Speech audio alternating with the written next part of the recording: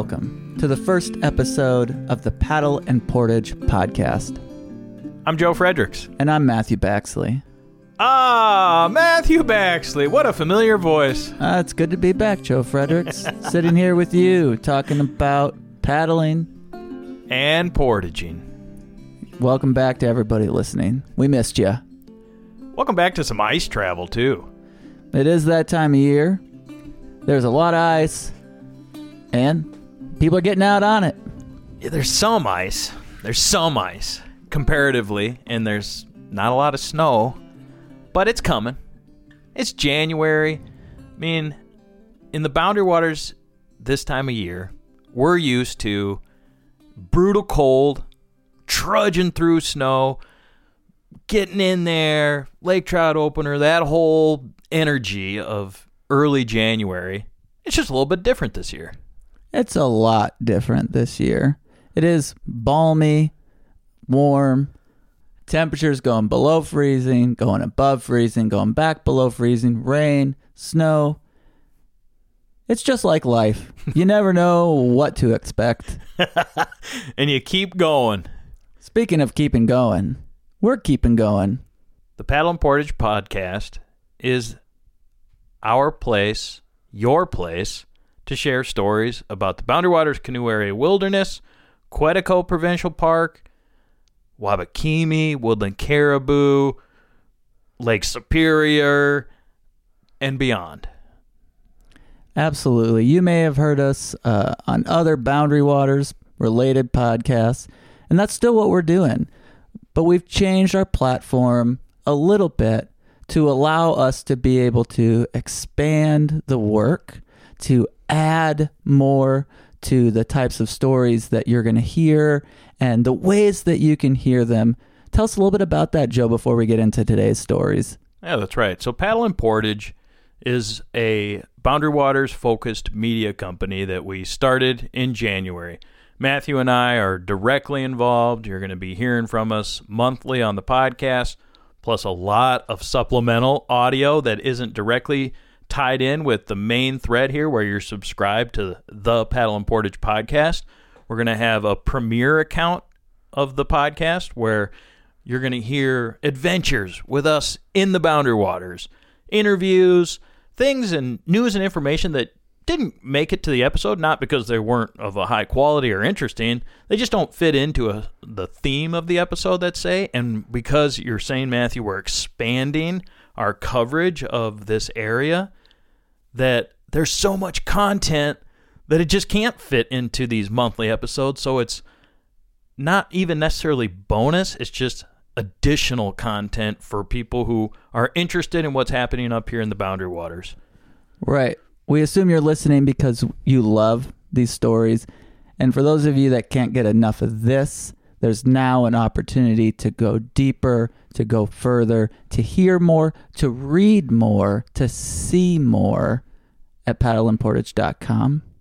That's right. We also have a monthly digital magazine that is now available in January, in the later part of the month, on the 20th of each month. This digital magazine will be released, and that's for our members as well who are getting this supplemental, this bonus additional audio, however you want to think of that. That's available to our members at Paddle and Portage. And the digital magazine, Matthew, is not just like you scroll up and down the page. It's a flip book where you actually can turn the pages digitally and you're interacting with it just how you would reading a magazine at home or traveling, however you're going to be reading a magazine. You do that. It's just digital version. Exactly. It's beautiful. It is stunning and captivating, just like what you expect from the Boundary Waters and beyond. Speaking of the magazine, in the first issue, a good friend is here to tell us a little bit about a story from the first issue. All right, we are talking with Adam from Tumblehome. Everyone knows him for the podcast, but we're going to learn a little bit more about Adam, the writer. Dude, this is great. Tell us about your piece. Yeah, so it's been working on it since November, and it ended up spanning quite the time frame, like going all the way back to the previous glacial maximum.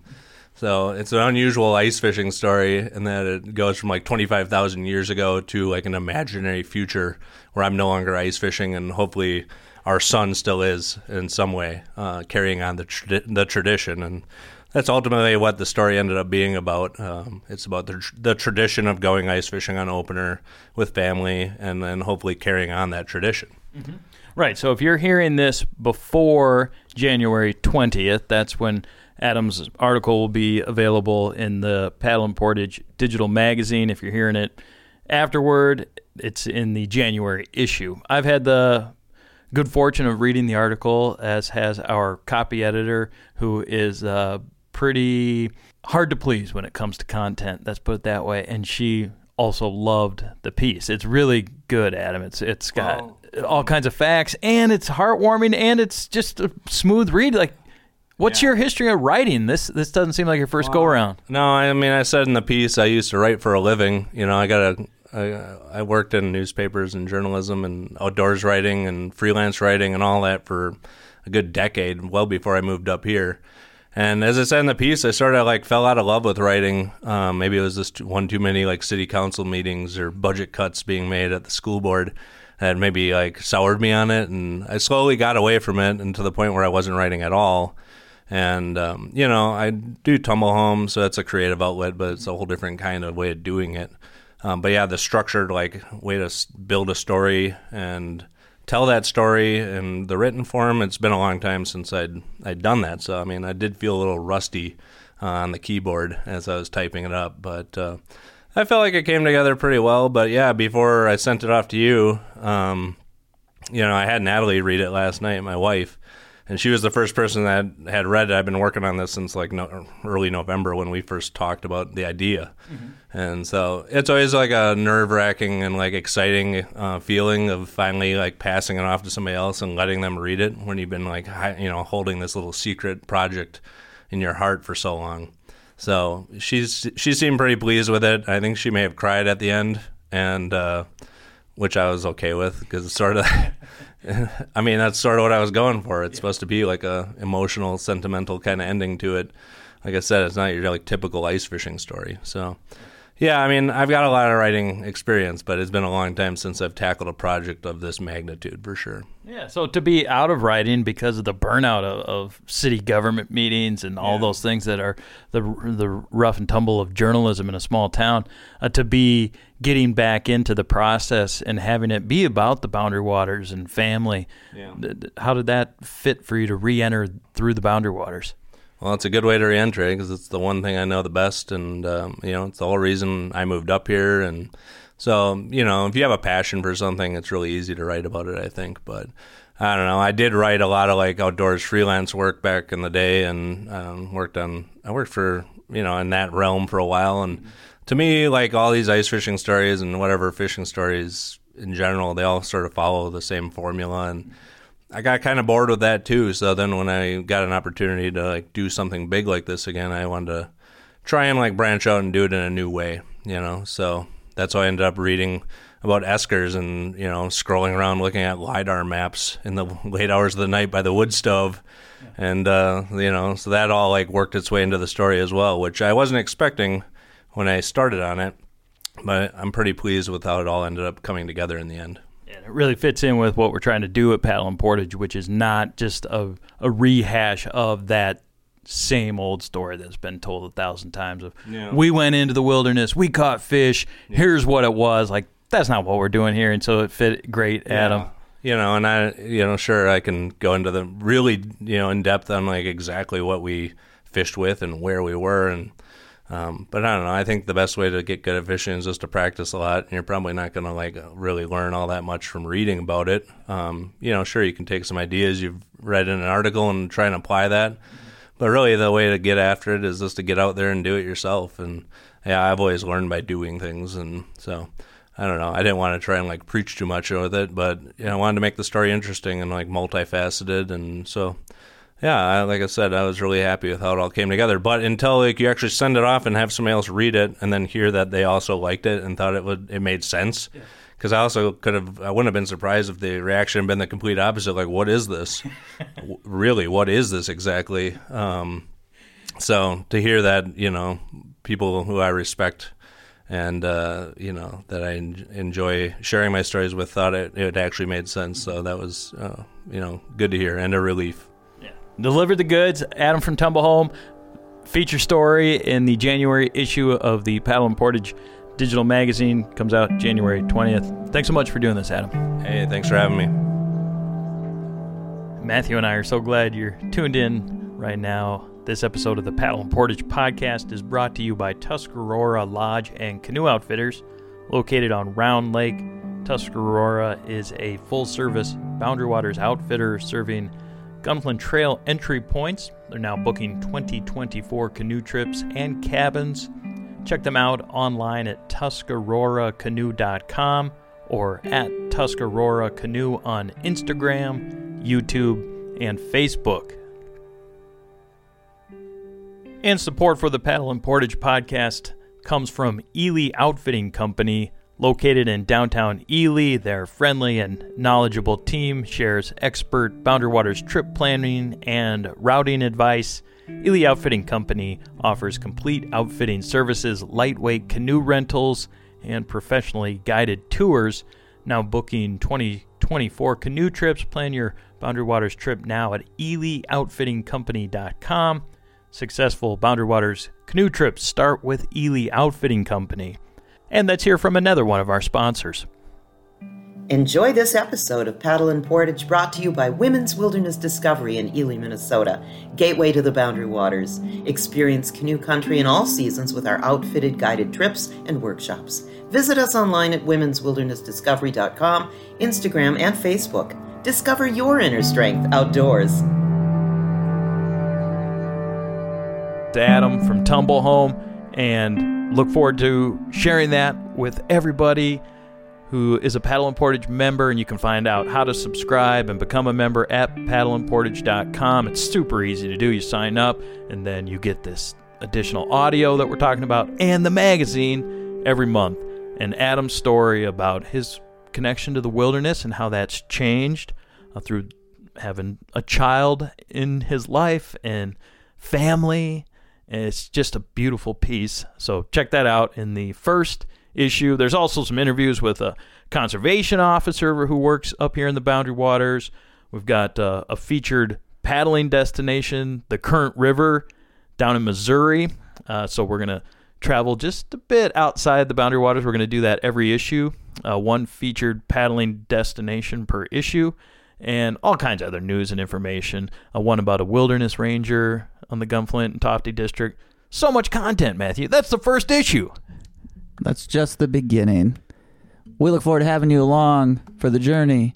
Let's get in to a story today about the ever-present, in some way, wind.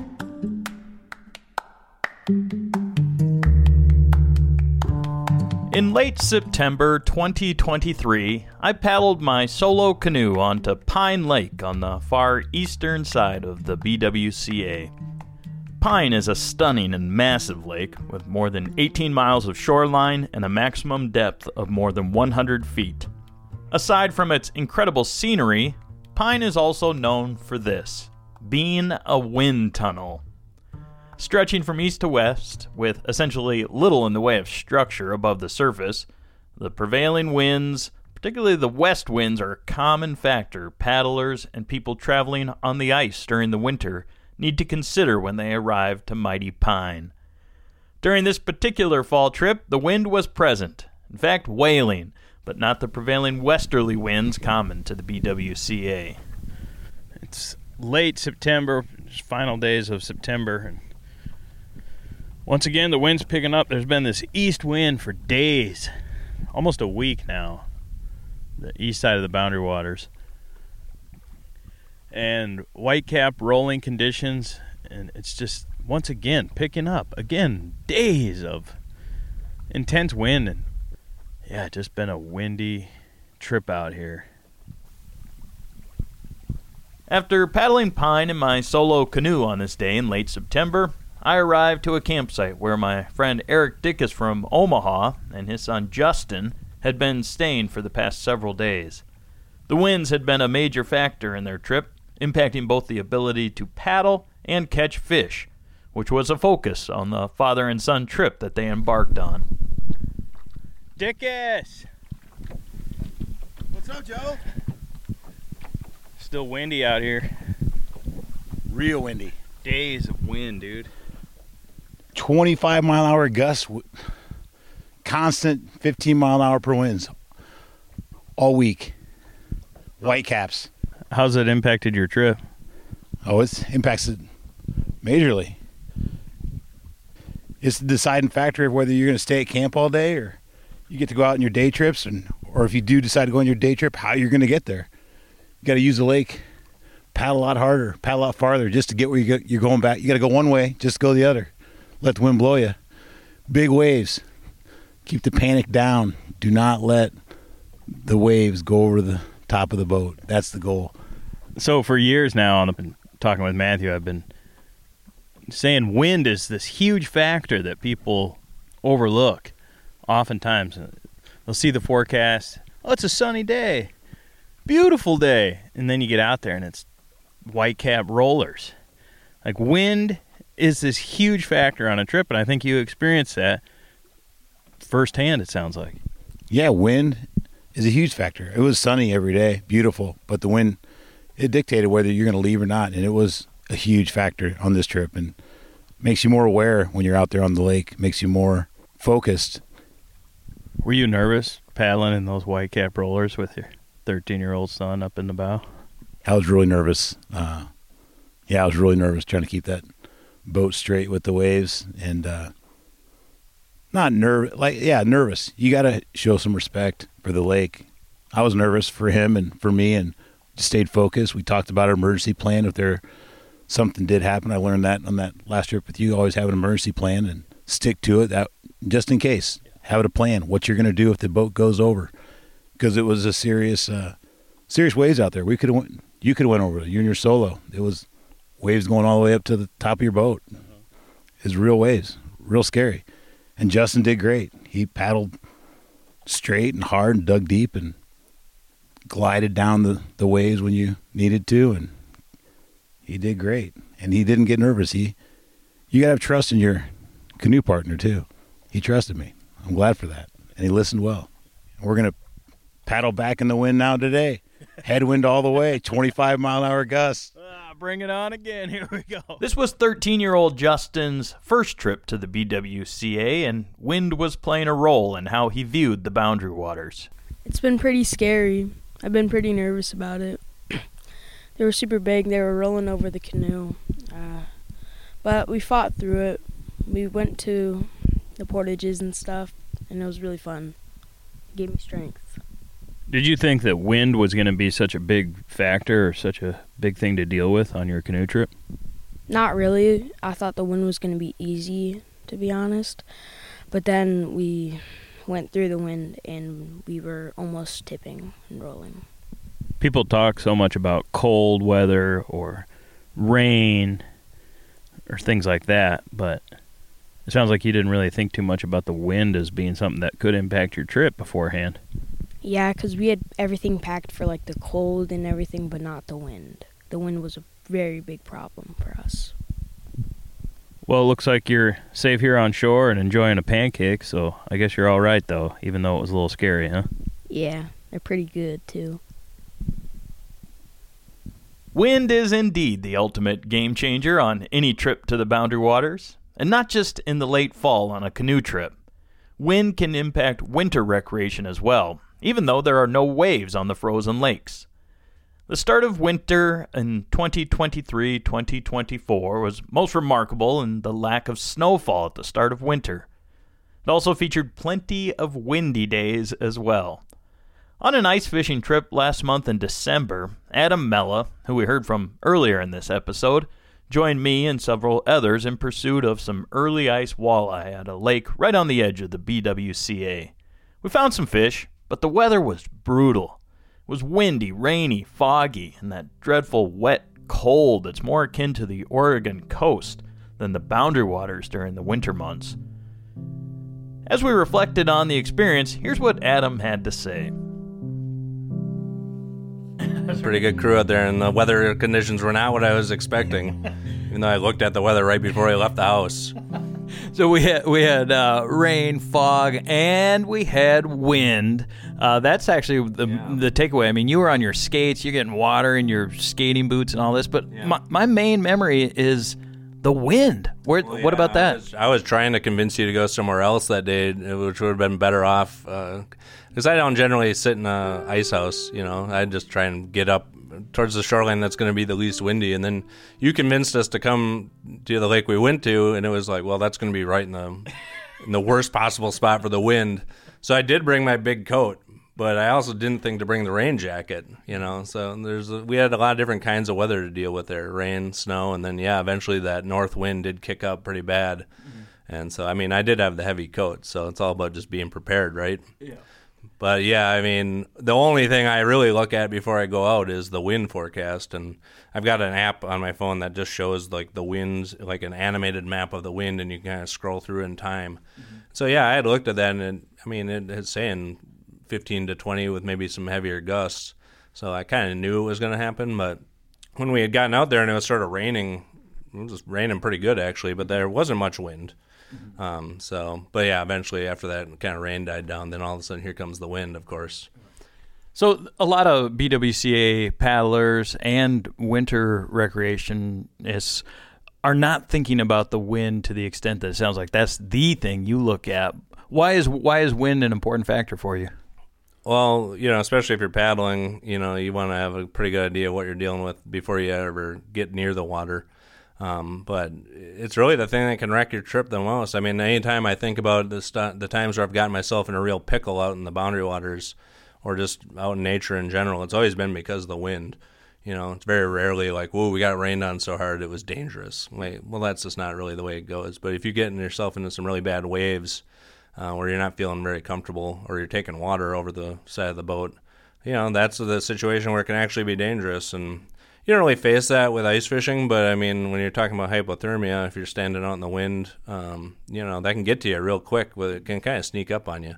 So I just try and be prepared and look ahead on that. If it's going to rain on us, the temperature in the winter doesn't make that big of a difference unless you're talking like 20 to 30 below or something, in which case I'm probably not going to be out fishing. So, really it's the wind is the main thing. And also, the forecast you look at up here, half the time they're wrong on the temperature, the precip anyways. But generally you can get a pretty good idea what the wind is going to do, and you can kind of count on that. So at least you know what you know then.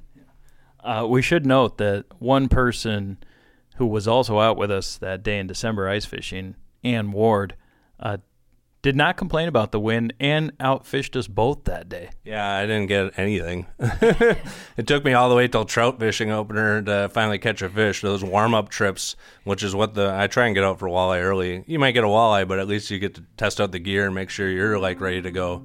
But I got outfished bad, and we still had a lot of fun though. Yeah. But it's great to see somebody get their first walleye out of the ice too.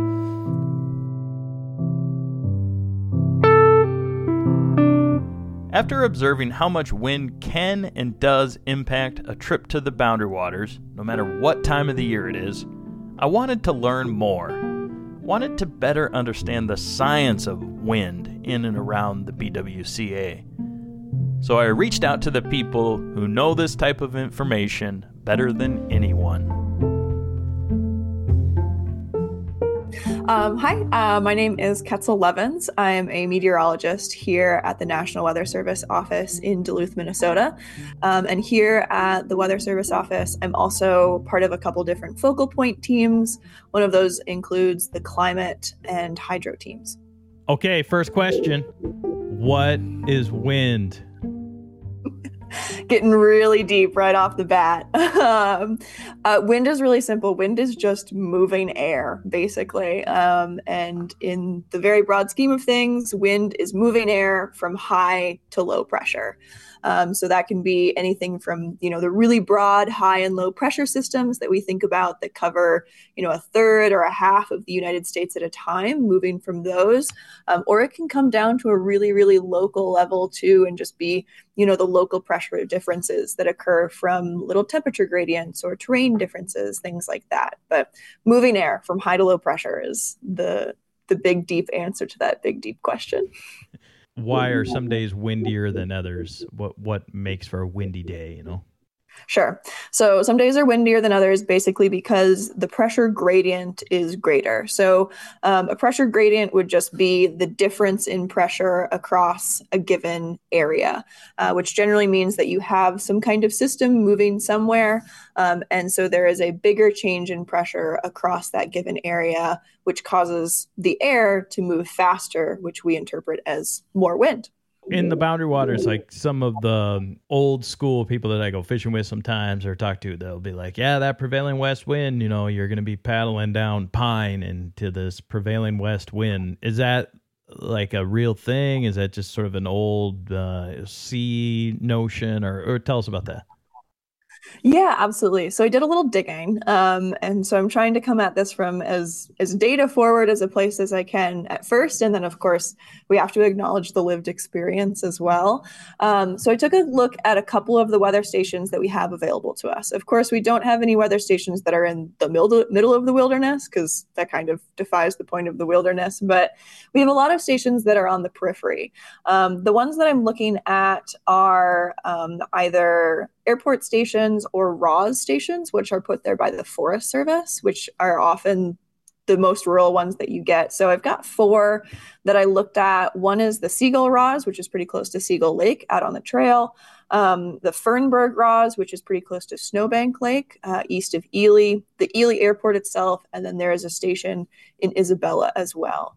And so when we look at those stations, there is definitely a westerly component of the prevailing winds that we see through the year, as well as through what I kind of considered the main paddle season. I looked at May through October as well. There's going to be a westerly component. It might not be due west, just depending on where you're looking. But we definitely see kind of a northwesterly wind that is very frequently there. There is also pretty frequently a southerly component of prevailing winds too. But the boundary waters as a whole, from the data that we have, certainly points to somewhere in that kind of southerly to northwest direction is the big clump of your prevailing winds across the wilderness. The other interesting thing about the boundary waters that has to be acknowledged is obviously we have the data that shows us where these prevailing winds are coming from, which does back up pretty well what people are experiencing as far as, that westerly wind being there.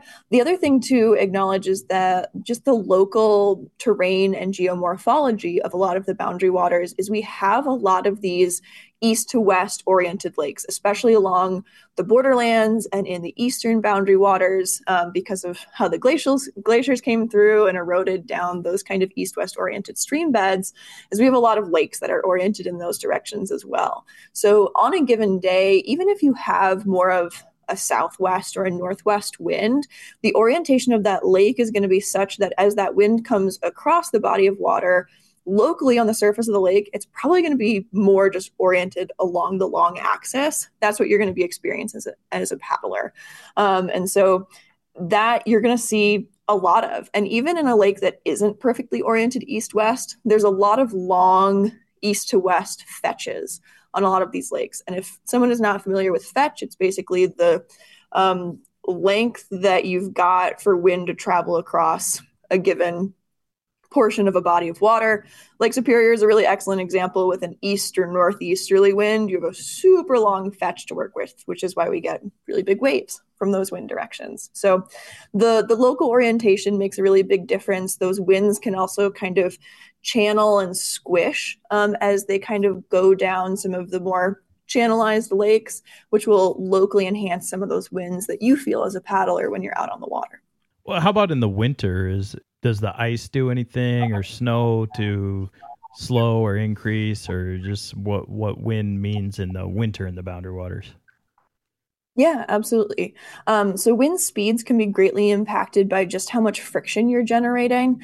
So obviously in the summertime, we have a lot of leaves and trees that are fully leafed out and bushes and all of that kind of thing, as well as just the surface of the water. So as you generate waves, you're generating friction between the air and the water. And so that can influence things. In the winter, there's a lot less of that out there. Obviously up in your neck of the woods, there's quite a bit of, we have quite a few conifers, so those leaves are still there.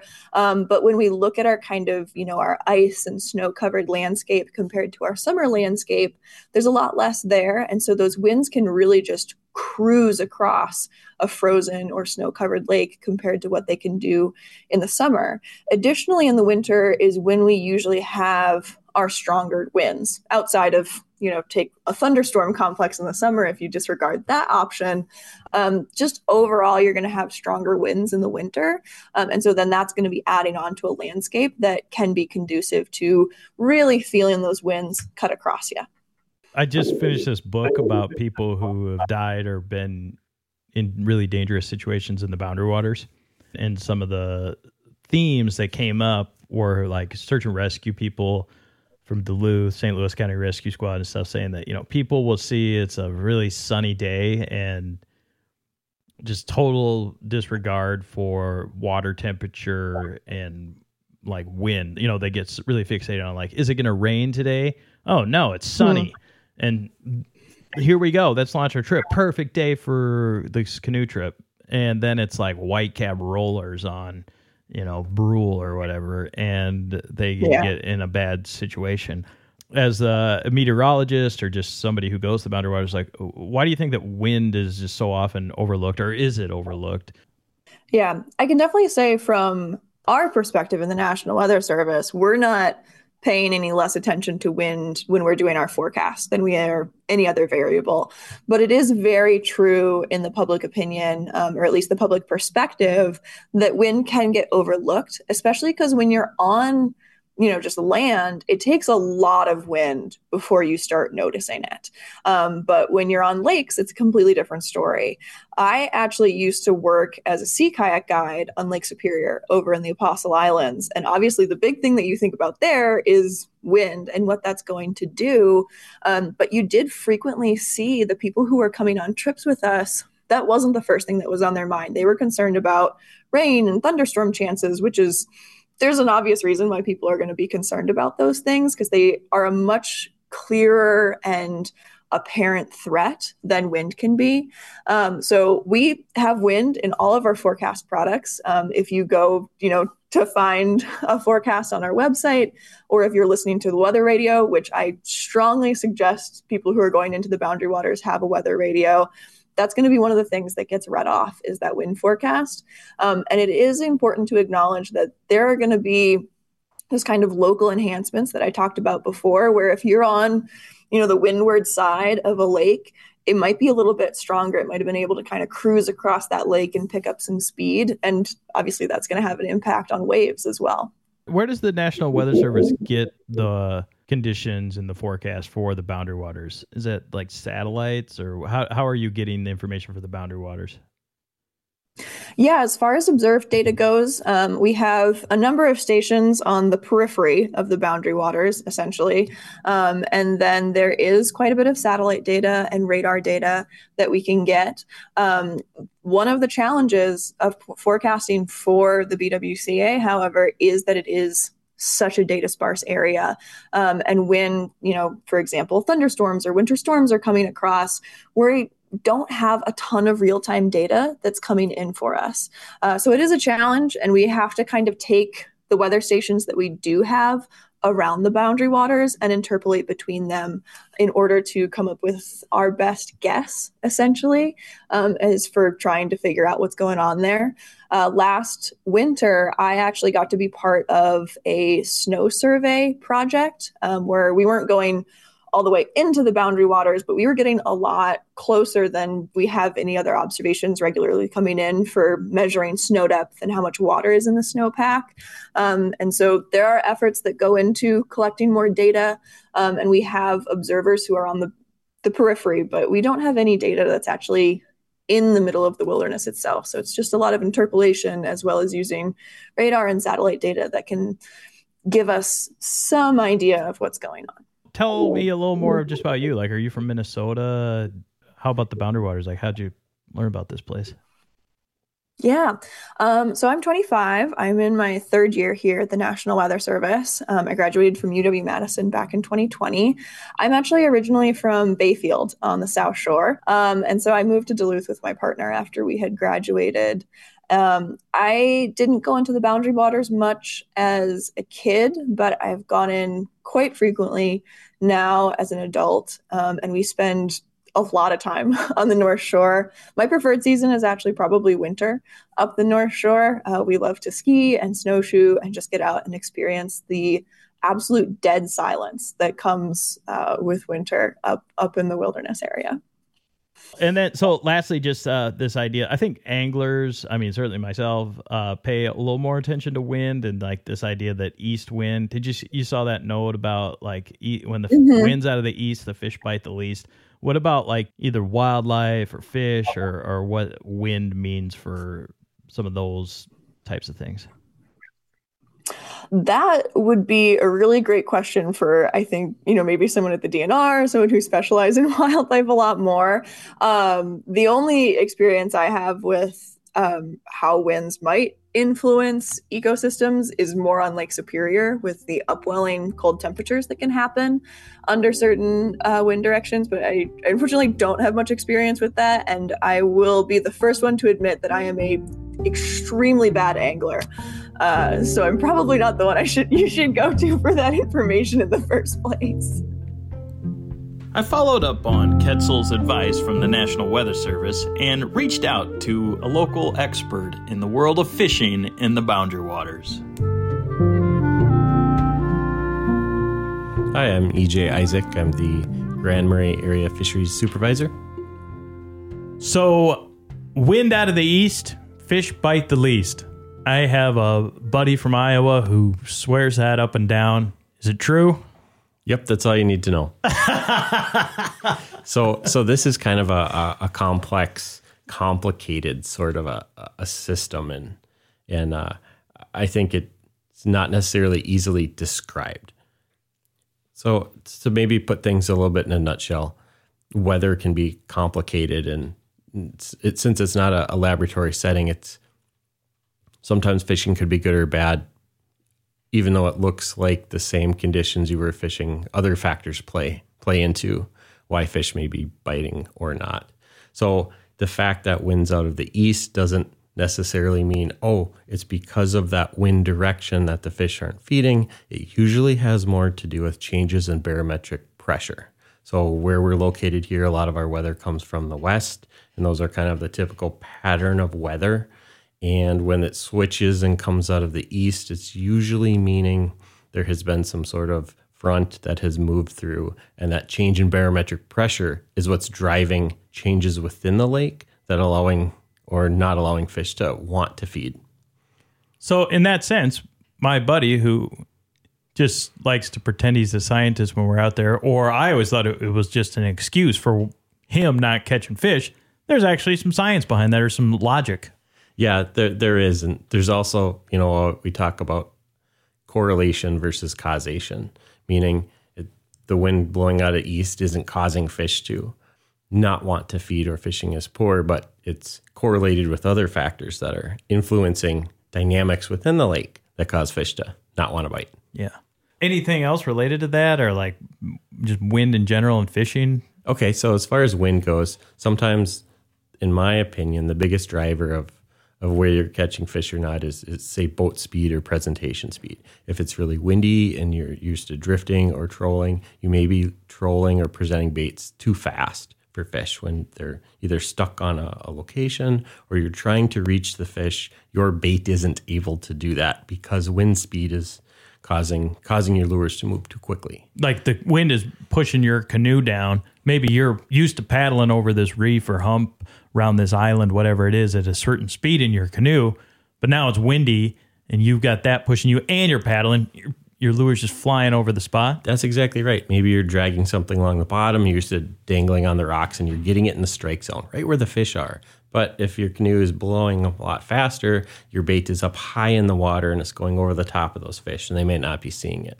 So wind can definitely play a really big factor in how you get your presentation down to those fish. It may also dictate where bait fish are located in a lake. Say it's blowing in a certain direction, and that some of that warm surface water gets stacked up in that opposite end of the lake, and that might be blowing small food resources like zooplankton and other aquatic insects over that way, and then the fish kind of all move towards that because food resources are being aggregated in that location.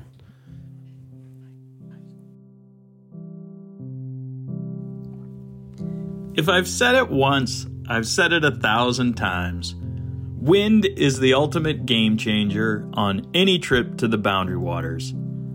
That being the case, our pal Erik Dickes from Omaha reminds us that the weather is just the weather. It's not to be confused for life itself. Another thing that I think is a huge thing that affects trips is the company that you bring out here in the woods. When you're out here, especially with the wind, you're stuck at camp. You can't go anywhere. You better be happy with that person you brought with you. Otherwise, it's a long trip, a long night. Camp is not fun.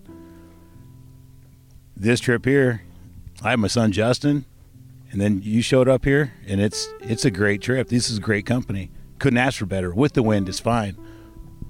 So I say company's most important for me, because when you're at camp a lot when it's windy, and that's who you're with. And you just want to share these beautiful moments up here with people that you're close with. That's the main deal for me.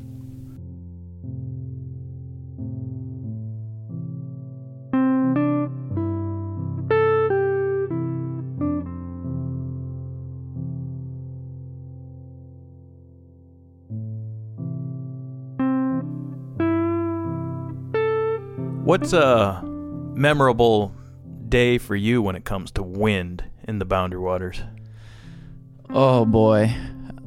I mean, I think I've shared this story a number of times, but crossing Sag, coming from the west along the border lakes, the Voyager Highway, in October, in snow/freezing rain, with the wind at our backs howling at least 20-30 miles an hour, fog all over Saginaw, Passing by Cache Bay, passing by American Point, and entering into that vast open water in the middle of Sag with fog all around so that the shoreline was barely discernible, dialing in the compass point and following the coordinates with the wind at our backs pushing us, temperature around 33, 34 degrees.